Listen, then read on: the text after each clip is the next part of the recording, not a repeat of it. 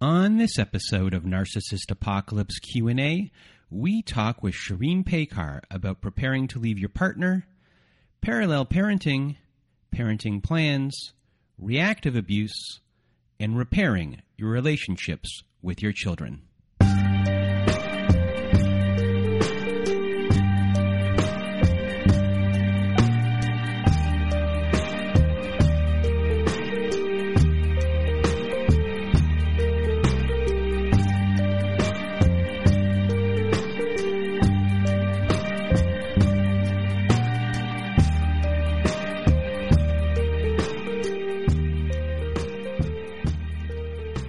Welcome to Narcissist Apocalypse Q&A. Today we are going to be talking with Shirin Peykar.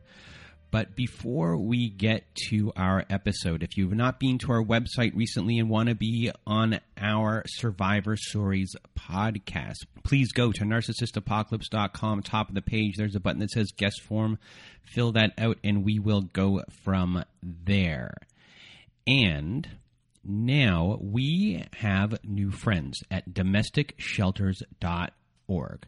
So if you or someone you know are experiencing abuse, you are not alone. Domesticshelters.org offers an extensive library of articles and resources that can help you make sense of what you're experiencing, connect you with local resources, and find ways to heal and move forward. So please visit our friends at domesticshelters.org to access their free resource.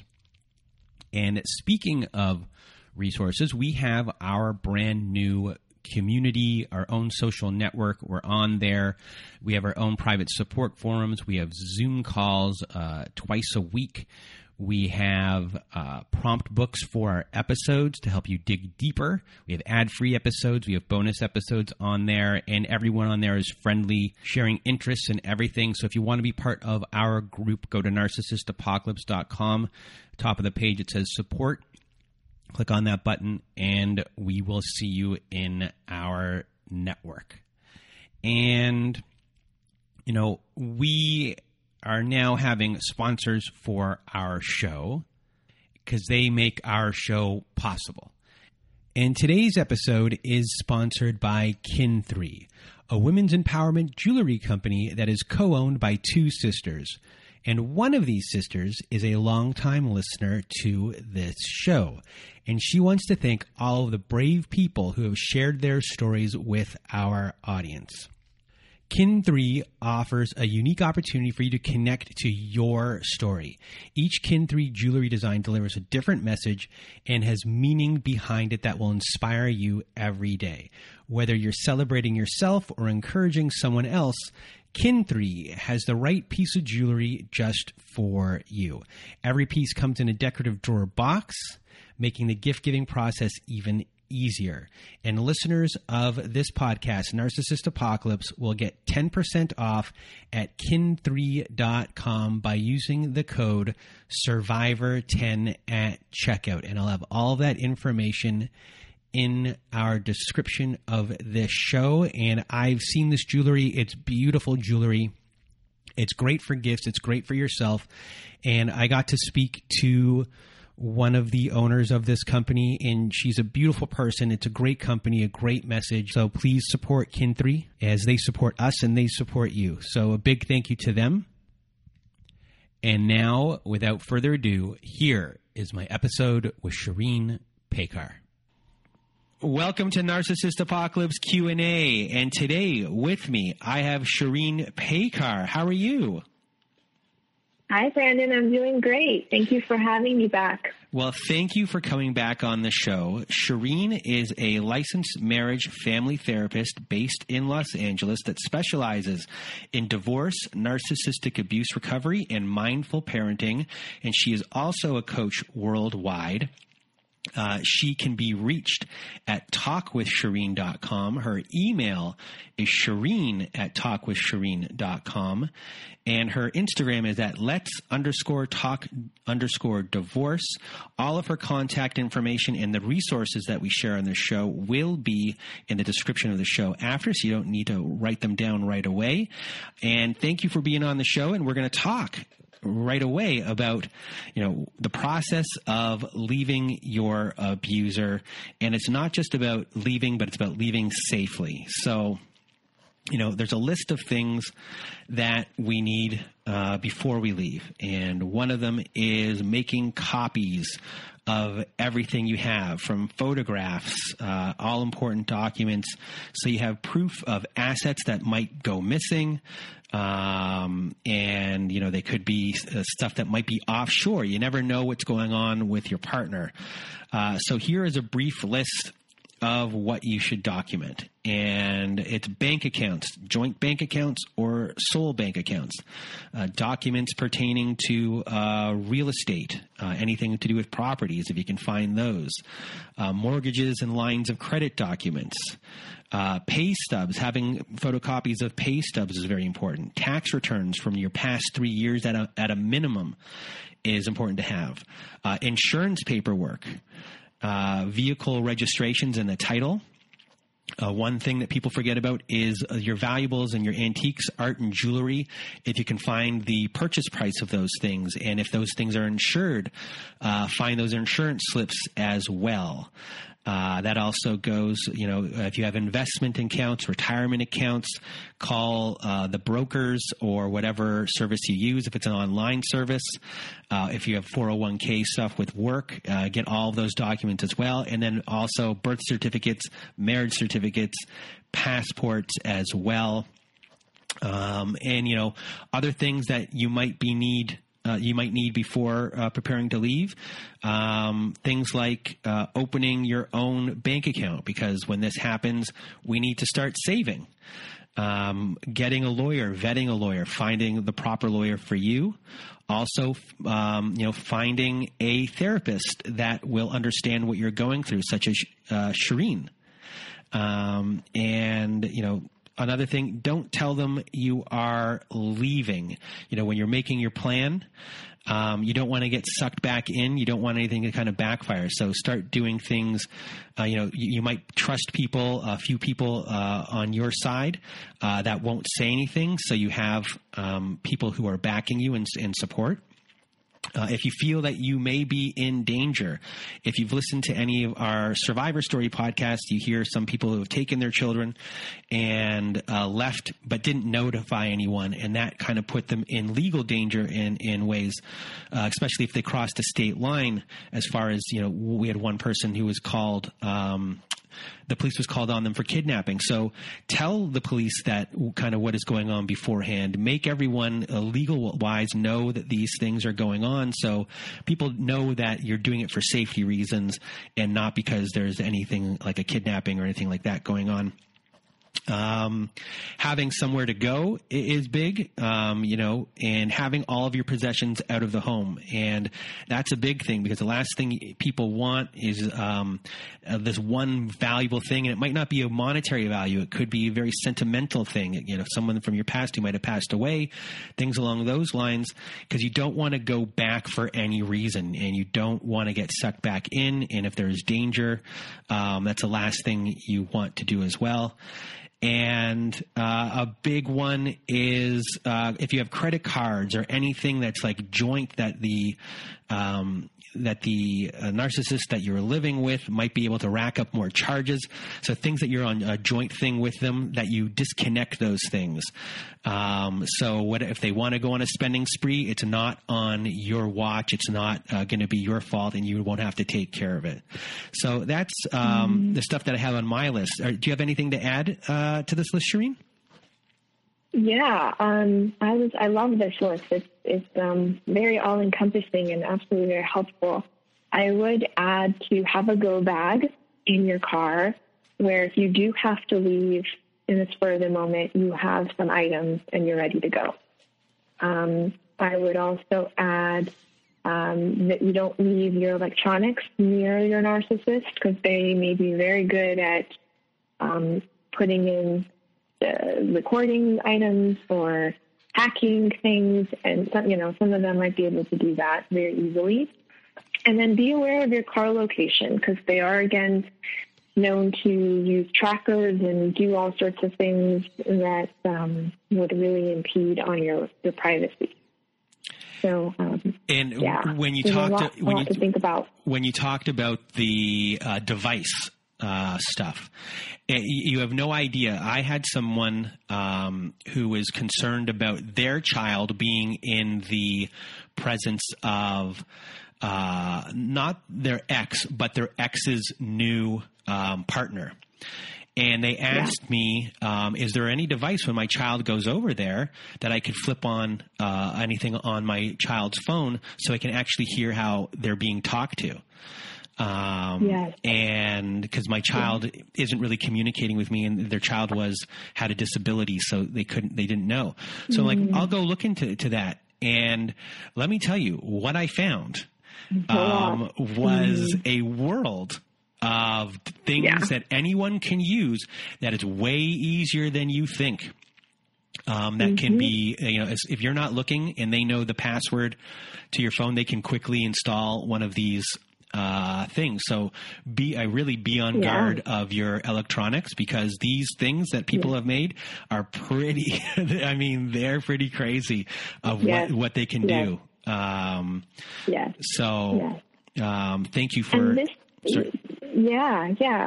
And this may be happening even before you're even thinking about leaving too. So that's kind of the sticky part. Like, I remember I was in the grocery store towards the end of my marriage, and I was like doing something on my phone and put in my password, and he was kind of creeping over my shoulder, but I didn't pick up on it until way later.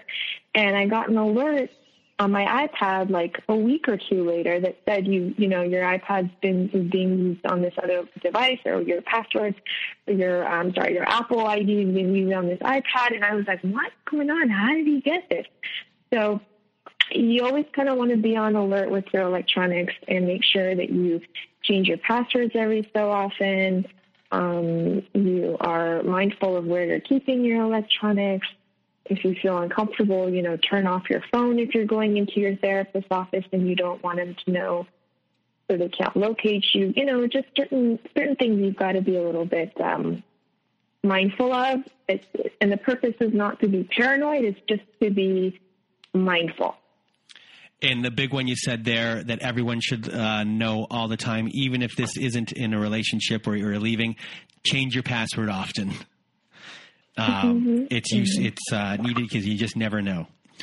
So after you leave your narcissist, or you might be in the process of divorce, and you have kids, and you have co-parenting, can you explain the difference between co-parenting and parallel parenting, and what's the best system to use when it comes to dealing with an ex who just creates conflict with every breath they take? Yeah. So co-parenting is for those parents who can problem solve together, and they can act in the best interest of their child.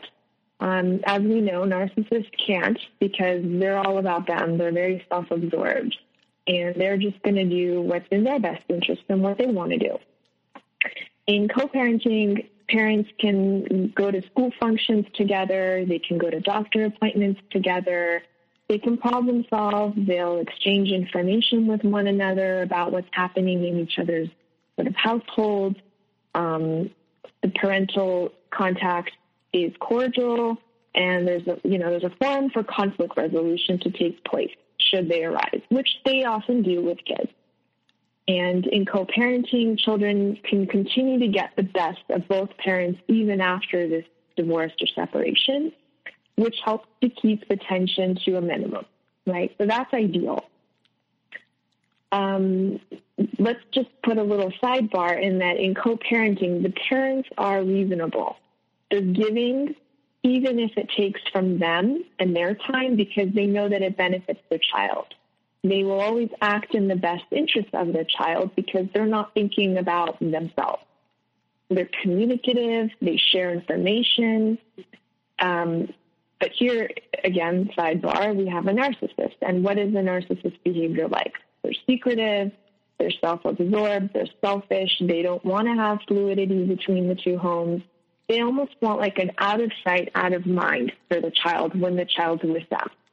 And they want to triangulate the child and anyone else they can recruit to be their flying monkeys, to do their dirty work. But again, they can look like they're the innocent victim. They want power and control, and they want revenge at the end of the day because they can't separate themselves from their parenting role. So they feel slighted because something happened relationally between you two. They can't separate that from their parenting role. And so it bleeds into the parenting relationship, and that's their way of retaliating. So moving to parallel parenting is usually what's going to happen if you have one or two high conflict parents. And so this is for parents who can't interact or problem solve because there's a constant high conflict situation. Because of the unreasonable demands of one or both, because of the blame game, the circular arguments, the lies, the word salad, the deflection, the gaslighting, basically all the reasons you're divorcing the narcissist. So I always say the dynamics in the divorce are going to be the same, if not worse, than they were in your marriage. So in parallel parenting, parents have to keep everything separate. You will parent your child the way that you want, with your bedtimes, your meals, your extracurricular activities, your dinner times, your life, your schedule, the way that you want to parent. You may or may not attend doctor appointments together. You will share information about the children, but only, what's necessary. It's mostly in writing. And there's really little overlap or sharing about what happens between the kids, between households. So each parent kind of has their own house rules, or they don't in the case of a narcissist. And other than health and safety of the child being compromised, we don't really have much business in each other's home details. And this is mainly, again, on the narcissist part. The healthy parent is more than willing to communicate, more than willing to be reasonable, more than willing to share what's happening in their home. But the narcissist is the one that has issue with that.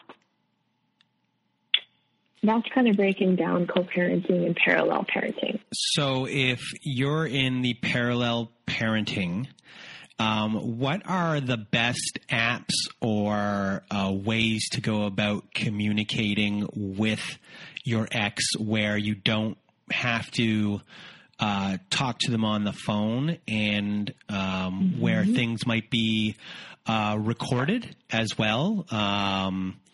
So they're just kind of like proof of conversation, because obviously, people might get gaslit. You didn't say my child was supposed to be here at 4.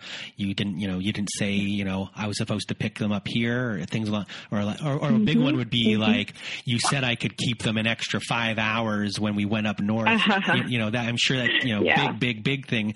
And then all of a sudden, that's impeding on your time, because you had plans and things like, so, is there, apps or devices that you think are the best ones to use? So I will start from the get-go having a really solid parenting plan from the outset. And this is a really, really detailed, almost obsessively detailed, as close to loophole-free parenting plan that includes holidays. How many days are they going to be with their parent in the summer? How many days are going to be with the parents in the winter? And this is always like mutual. 5 days, I get 5 days, you get 5 days. By what month do they have to tell you when their summer break will be? Like things down to that nitty-gritty detail. What time are they going to pick up the child? What time are they dropping off your child? What days are they with the other parent? What days are they with you? Where's the pickup location? What time are we going to get to FaceTime each other? What happens if the child is unavailable because they're sleeping at that first video chat time? Who's going to pay for college? What tier of college are we willing to pay for? What's the financial responsibility of mine outside of child support? What are we splitting? What is it, 50-50 health insurance? Are we going to communicate in writing? Okay, through what app? Is it going to be email? Is it going to be text? So really getting down to the details, and the stronger your plan is, the more enforceable it is.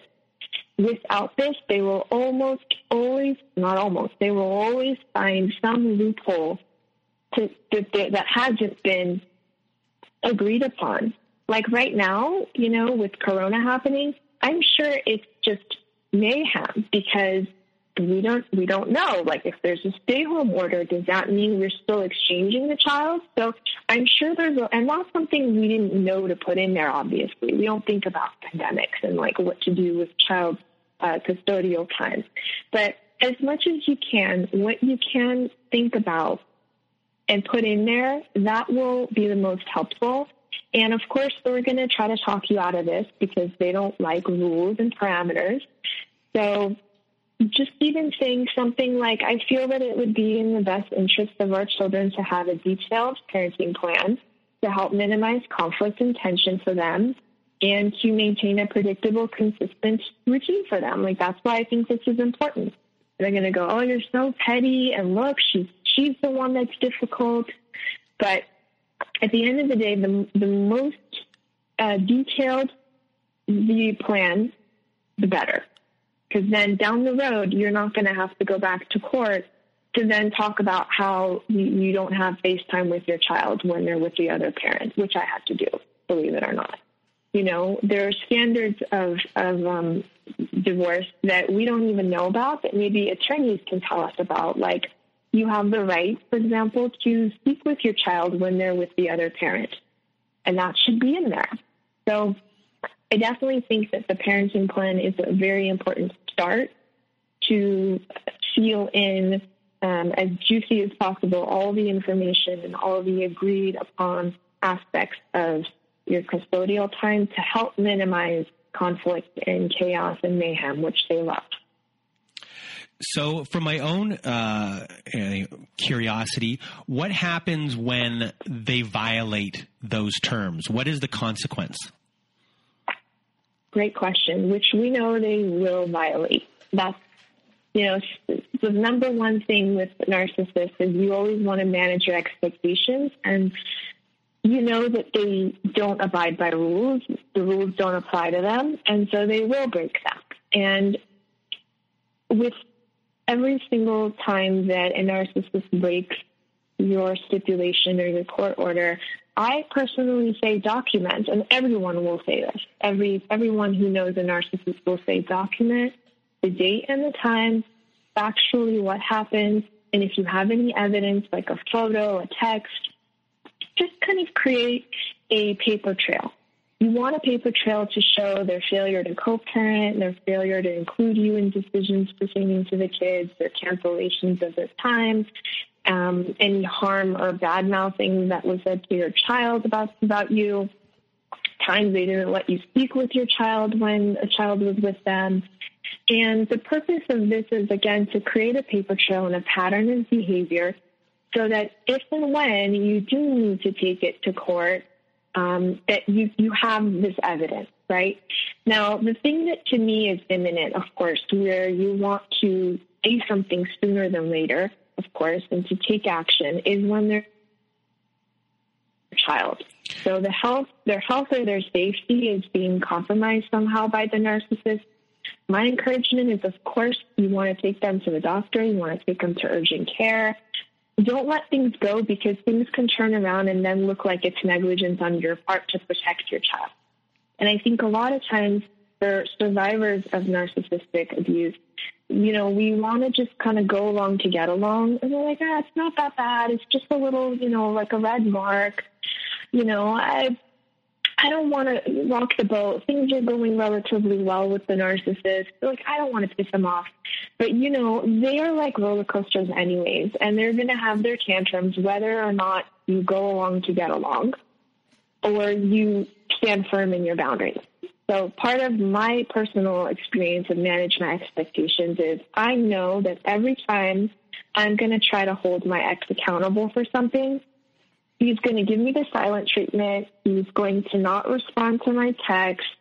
He's going to have some retaliation, and I expect it and I ride it, right? I'm not going to be responsive or say, hey, why are you acting like that to me? Or, give him attitude back because I know what's happening. I know in his nature, he doesn't like being held accountable for something. He doesn't like me calling him out on things that he's doing. So the purpose, though, again, is to keep your child safe and healthy to the extent that you can within your control. And a really great book on this communication, like you brought up a good point in communicating in writing, of course, only. You want to keep it factual and non-emotional. And you want to hold to your agreement, your parenting plan as much as possible. And so a great book on helping people communicate with the narcissist is BIFF, B-I-F-F, by Bill Eddy. It's a great guidebook on how to kind of just stay factual and not get sucked into that dynamic again. And Bill Eddy, for everyone who doesn't know, Bill Eddy wrote the book on high conflict people, divorce, and dealing with them in court. And all of his books are superb. He was a social worker first, became a lawyer, and then started writing the book. And he educates other lawyers and judges about these types of people because they take advantage of the system, and he's hired by these states to give education so judges know what to look for, so people like you who are listening don't get taken advantage of by people who are taking advantage of sometimes a broken court system. So many people who are divorced, they encounter reactive abuse after divorce and are still sucked back into the game, the narcissist game. Your ex might be using your children as flying monkeys or figuring out how to cause issues in your home while your children are with you, and your ex is just, in their home twiddling their thumbs evilly, something along, you never know what they're doing. They want the children to believe the lies that they say about you. So how can you curb some of this behavior? And, that leads us to the question, what are things that you as a now divorced ex of a narcissist can control within your family and your children? And what are the things that you can't control? Yeah, that's a great question. I find that it's really hard initially to separate what you can and can't control because you want to protect your kids, and when you feel like you don't have control over that, it's a really helpless feeling. And you feel really powerless at times to think that you can't in the way that you want to because, we all as parents, we feel like we know what's best for our children. And this is something we really need to take time to grieve because if we're managing our expectations, the narcissist is going to be trying to abuse us even after we've separated. A friend of mine, Tina Swithin, has a post-separation abuse wheel, and she does a lot of advocacy with the court systems. She also had a incredibly high conflict divorce. She's author of great books on divorcing the narcissist. And in this wheel, she really breaks down all the ways in which the narcissist will try to continue to abuse you post-separation. And some of those areas definitely are counter-parenting, that she says. The unhealthy parent has so much hatred for the other parent that their judgment center is compromised, and their actions are driven by anger and the desire for revenge. There's neglectful or abusive parenting. There's continued legal abuse, financial abuse. So there's so many different areas that she talks about in her post-abuse wheel. And we just kind of have to be educated on that and to know and expect it, because this is who the narcissist is by nature.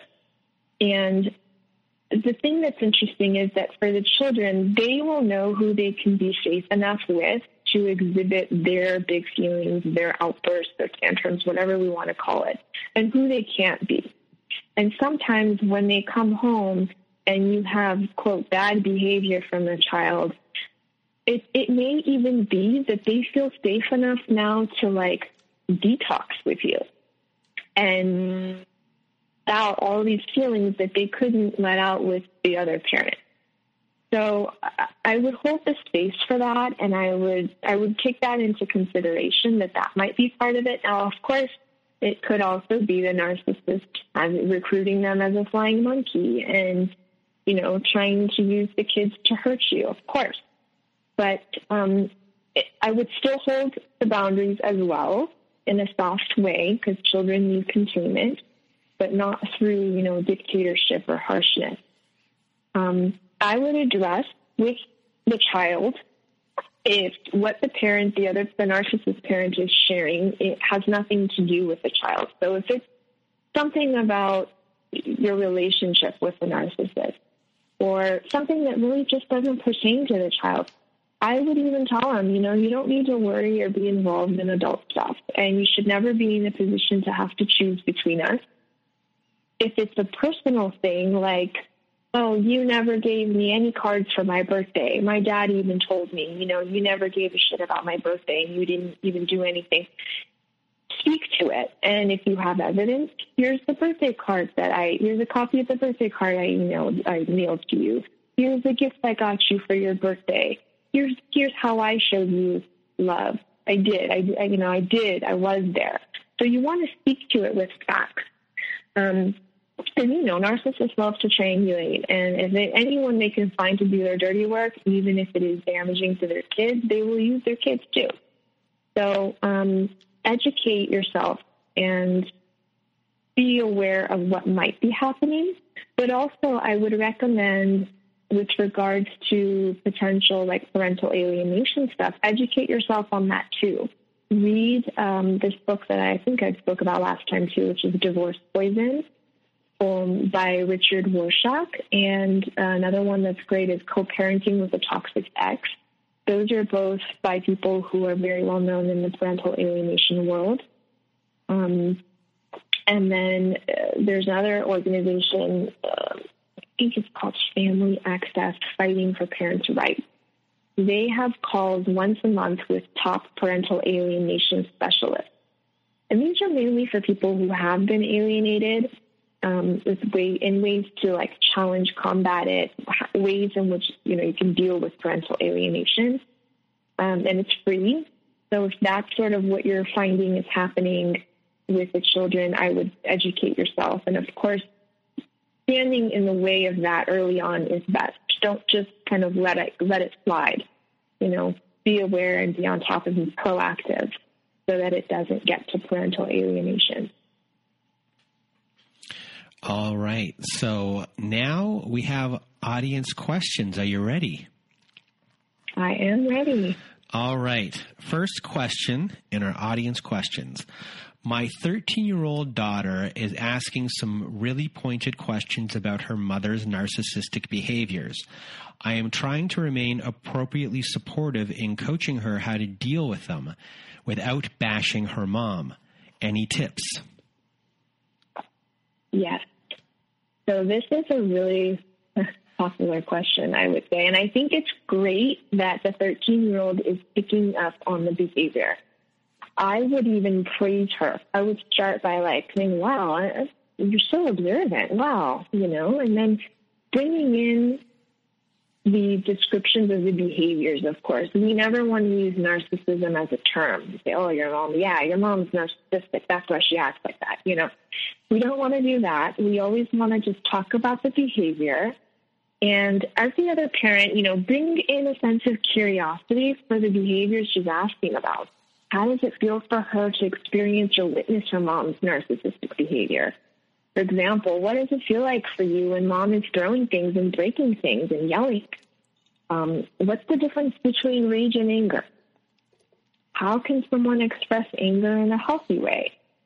And try to be neutral, because if she picks up on your feelings, either way, it might deter her from sharing more with you.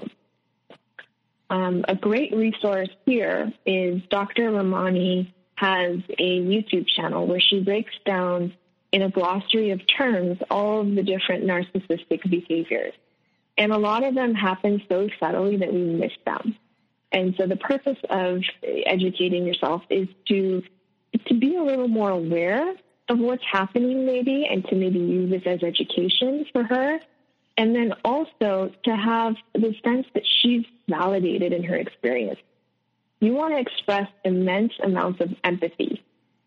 Another great thing you can do is, even if you don't want to talk about the mother's behavior in particular, use different characters in movies and shows to pick apart who has narcissistic traits and use these as opportunities for learning.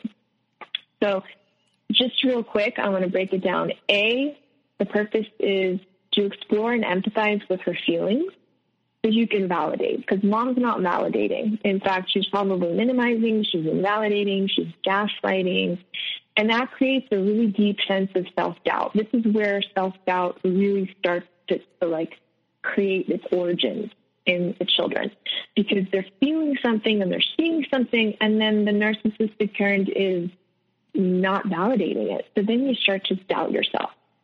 And so you need to be that safe space for her. And be mindful, of course, not to talk badly about the mother. You definitely don't want to do that. You just want to be the safe space for her experience and her feelings. The next piece of this is to teach her self-soothing. Practice and role-play ways that she can deal with these behaviors when you're not there. So boundary setting, can you leave your room if she does? Can you leave and go to your room if she does that? Can you write in your journal? Can you call a friend? Can you talk with your therapist? Make a note and then talk about this with your therapist. And really just send the message, it's not your fault, you are lovable. That's the biggest part of this whole thing. And the next question is, this is an interesting question. I feel like my husband destroyed my sense of identity. I'm now divorced and struggling with who I am as a person. How do I go about finding myself again? I feel like Red in the movie Shawshank Redemption, where he says he was an institutionalized man, that he got used to those walls, and how he still asked for permission to go to the bathroom when he was outside of them and at work. He was free, but was still acting as if he wasn't. Yeah. This is so typical after narcissistic abuse, too, because it's habit. The narcissist has molded you into this kind of person that he or she wanted you to be, and you've gotten used to that. And so the first step is to just become present and get back in connection with your body, practice meditation and mindfulness and dance. And I think even noticing that you're realizing that you're not in touch with your true self, I think that's a great thing. That in itself is you getting back in touch with who you are, because you're noticing you're not who you want to be and you're not who you are, who you thought you were before. So it's almost like you're coming out and you're observing what's happening and you're noticing wait, who am I? I don't know. And I think just even that questioning is good. So just kind of start small and get back in touch with your mind and your body, connect the two, get back into your breath. And another part of it is just breaking patterns. So if you're noticing that you're self-sacrificing, you're giving into people's desires. They're asking you something and you don't want to do it, but you're doing it anyway. Notice when you're doing this and push yourself to ask her what you want. So this is why that book, Reinventing Your Life, was just my Bible, because so many of those life traps, he calls them, are patterns. And self-sacrifice, for example, is one of them. And if we could start to really look at each pattern and go, I don't really like when I do this. I feel uncomfortable. I want to change this. That's then this observing and this realization that this is a pattern for you. That's a good first step in breaking these patterns. So it's a really good question. And with that question, and on the first one where you discussed talking about maybe movie characters or TV characters that are going through the same thing for the kids to kind of look at and discuss those. Just with the second question, for people that are having trouble out there putting their situation or feeling into words, what this person did was, they found a movie where they were able to articulate their feelings to explain it to someone else, what they're kind of going through. And it's, if you're trying to explain things to certain people who don't understand how you're feeling, try to find things like this, because it's helpful for you and it's helpful for other people to, find support and to find understanding. So, I really enjoyed that question. Next question is, I'm about to go through the process of divorce and I want it to be quick, but I can't help but feel helpless when looking at my first lawyer's bill. The financial burden is causing me anxiety attacks, and in some ways I wish I could just not get divorced so money would not be needed. I feel defeated before even starting, like my ex has already won. What can I do? And this, to me, this is just, I mean, nothing is more unfair than this process, in my opinion. Oh, yeah. Yes, I fully agree with you. I mean, once in a while, I'll reflect back on my experience of, going back to court and how I felt as a new mom, and that going through shock and grief, going through divorce, and then having to pay attorneys to decide what's going to happen in my life. And I mean, I remember one time I was gaslit by proxy through his attorney. And, his flying monkeys were in the audience and they were like laughing as I was testifying. And it was just like pure trauma. And so I really want to validate, the whole experience of court and attorneys and getting emails from your attorney can trigger anxiety. That I used to have a special ringtone, like for just my attorney's emails. And even now I have like a post-traumatic response to that ding noise because I knew what was coming. So I really want to validate that experience. And anxiety attacks, yeah, very typical. It's typical effect of narcissistic abuse, and it's a typical symptom of the court battle and the attorneys and all the money that's going to be going into this. And, I think that's absolutely understandable. But here now we're going to shift a little into the radical acceptance again that the same dynamics again are going to play out. And so I would encourage you to think about your options. And that may mean that if you want things to be quick and cheap, you may have to give up some of your rights, especially if the narcissist learns this is what you want. They'll really play on that. They'll want to give you less because they know that you want to be done quicker. And so often, when I hear clients going through mediations, they'll be coming up with agreements even, and the narcissist will then move their decision to something else. They'll renege on their agreement. And then you'll have to start over. And so sometimes mediation is also an area where you'll spend a lot of time and money, and at the end you'll have to end up in court. Because again, depending on how narcissistic your ex-to-be is, you may not be able to reason with them. You may need to go the court route.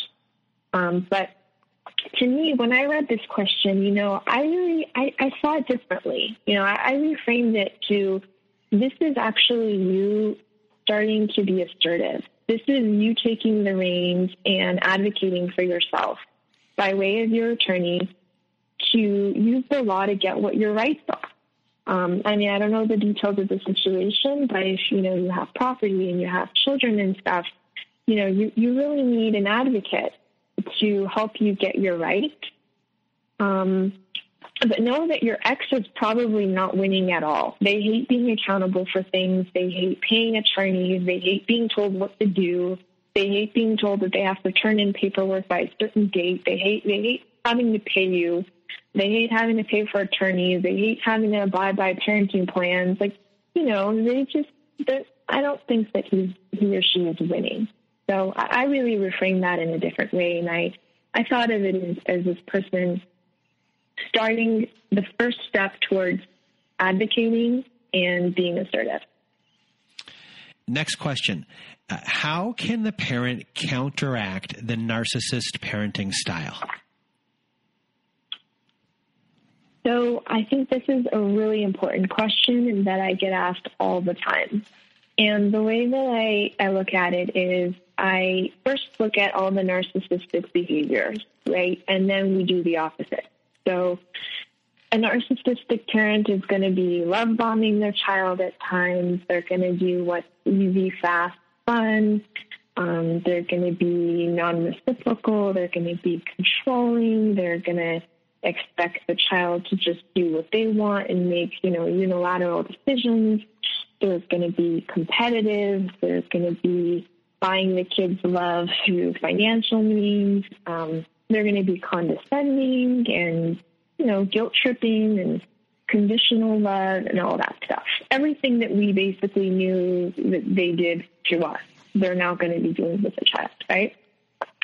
So what I'd say for the healthy parent, not just with the child, but through their modeling with others, is, of course, to have regard for others, but maintain healthy boundaries.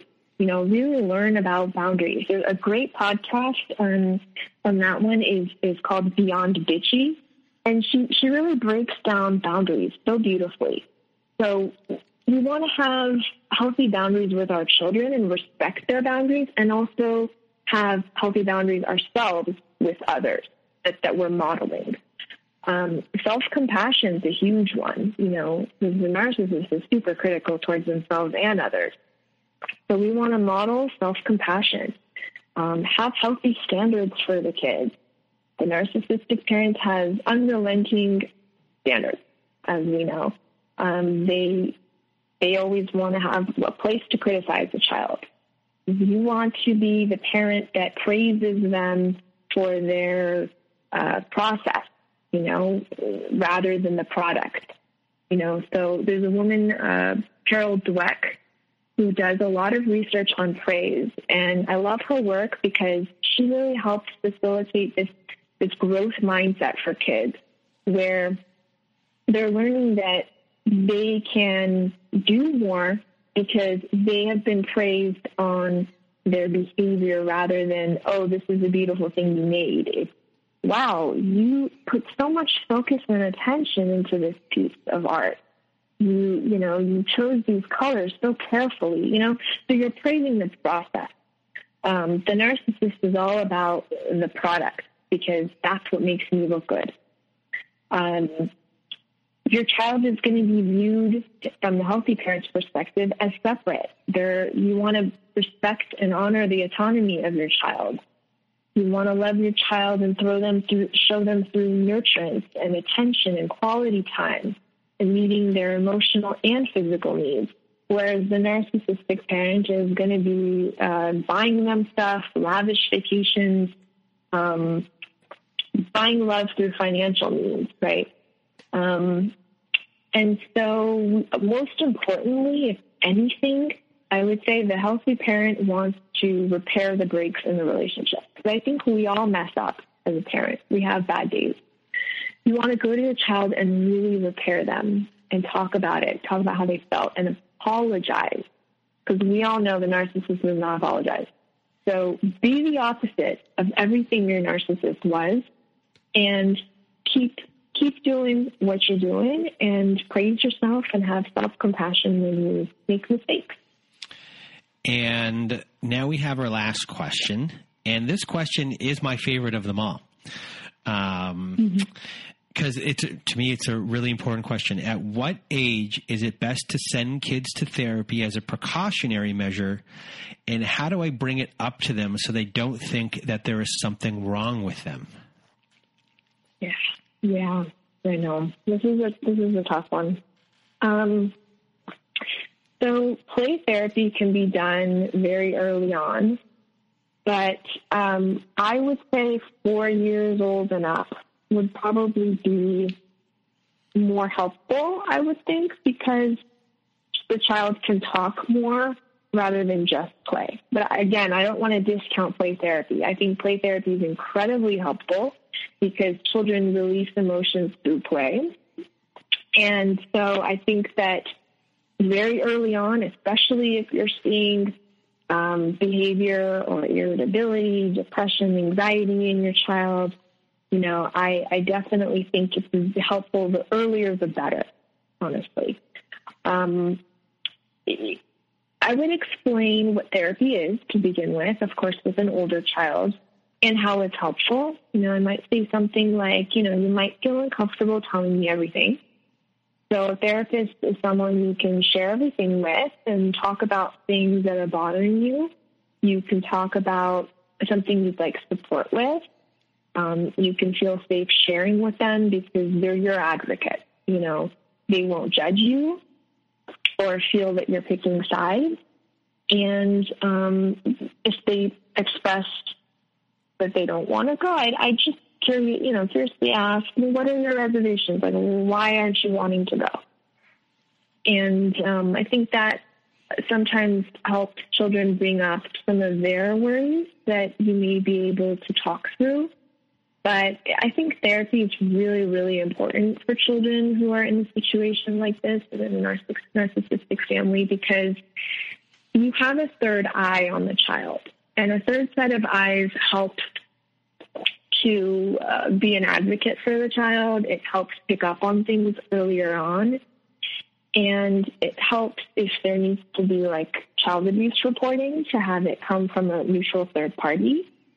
So I'm a very big advocate of play therapy, of child, therapy for kids, teens, regardless, of really what's happening. And so I think very good question, and I highly encourage it. Well, Shirin, I want to thank you for being on our show once again. And for everyone out there who wants to get a hold of Shirin, her website is talkwithshirin.com. Her email is shirin@talkwithshirin.com. Her Instagram is @lets_talk_divorce. All of this information, plus all of the resources she mentioned, will be in the description of this show. So please check all that out and go to Shirin's website as well.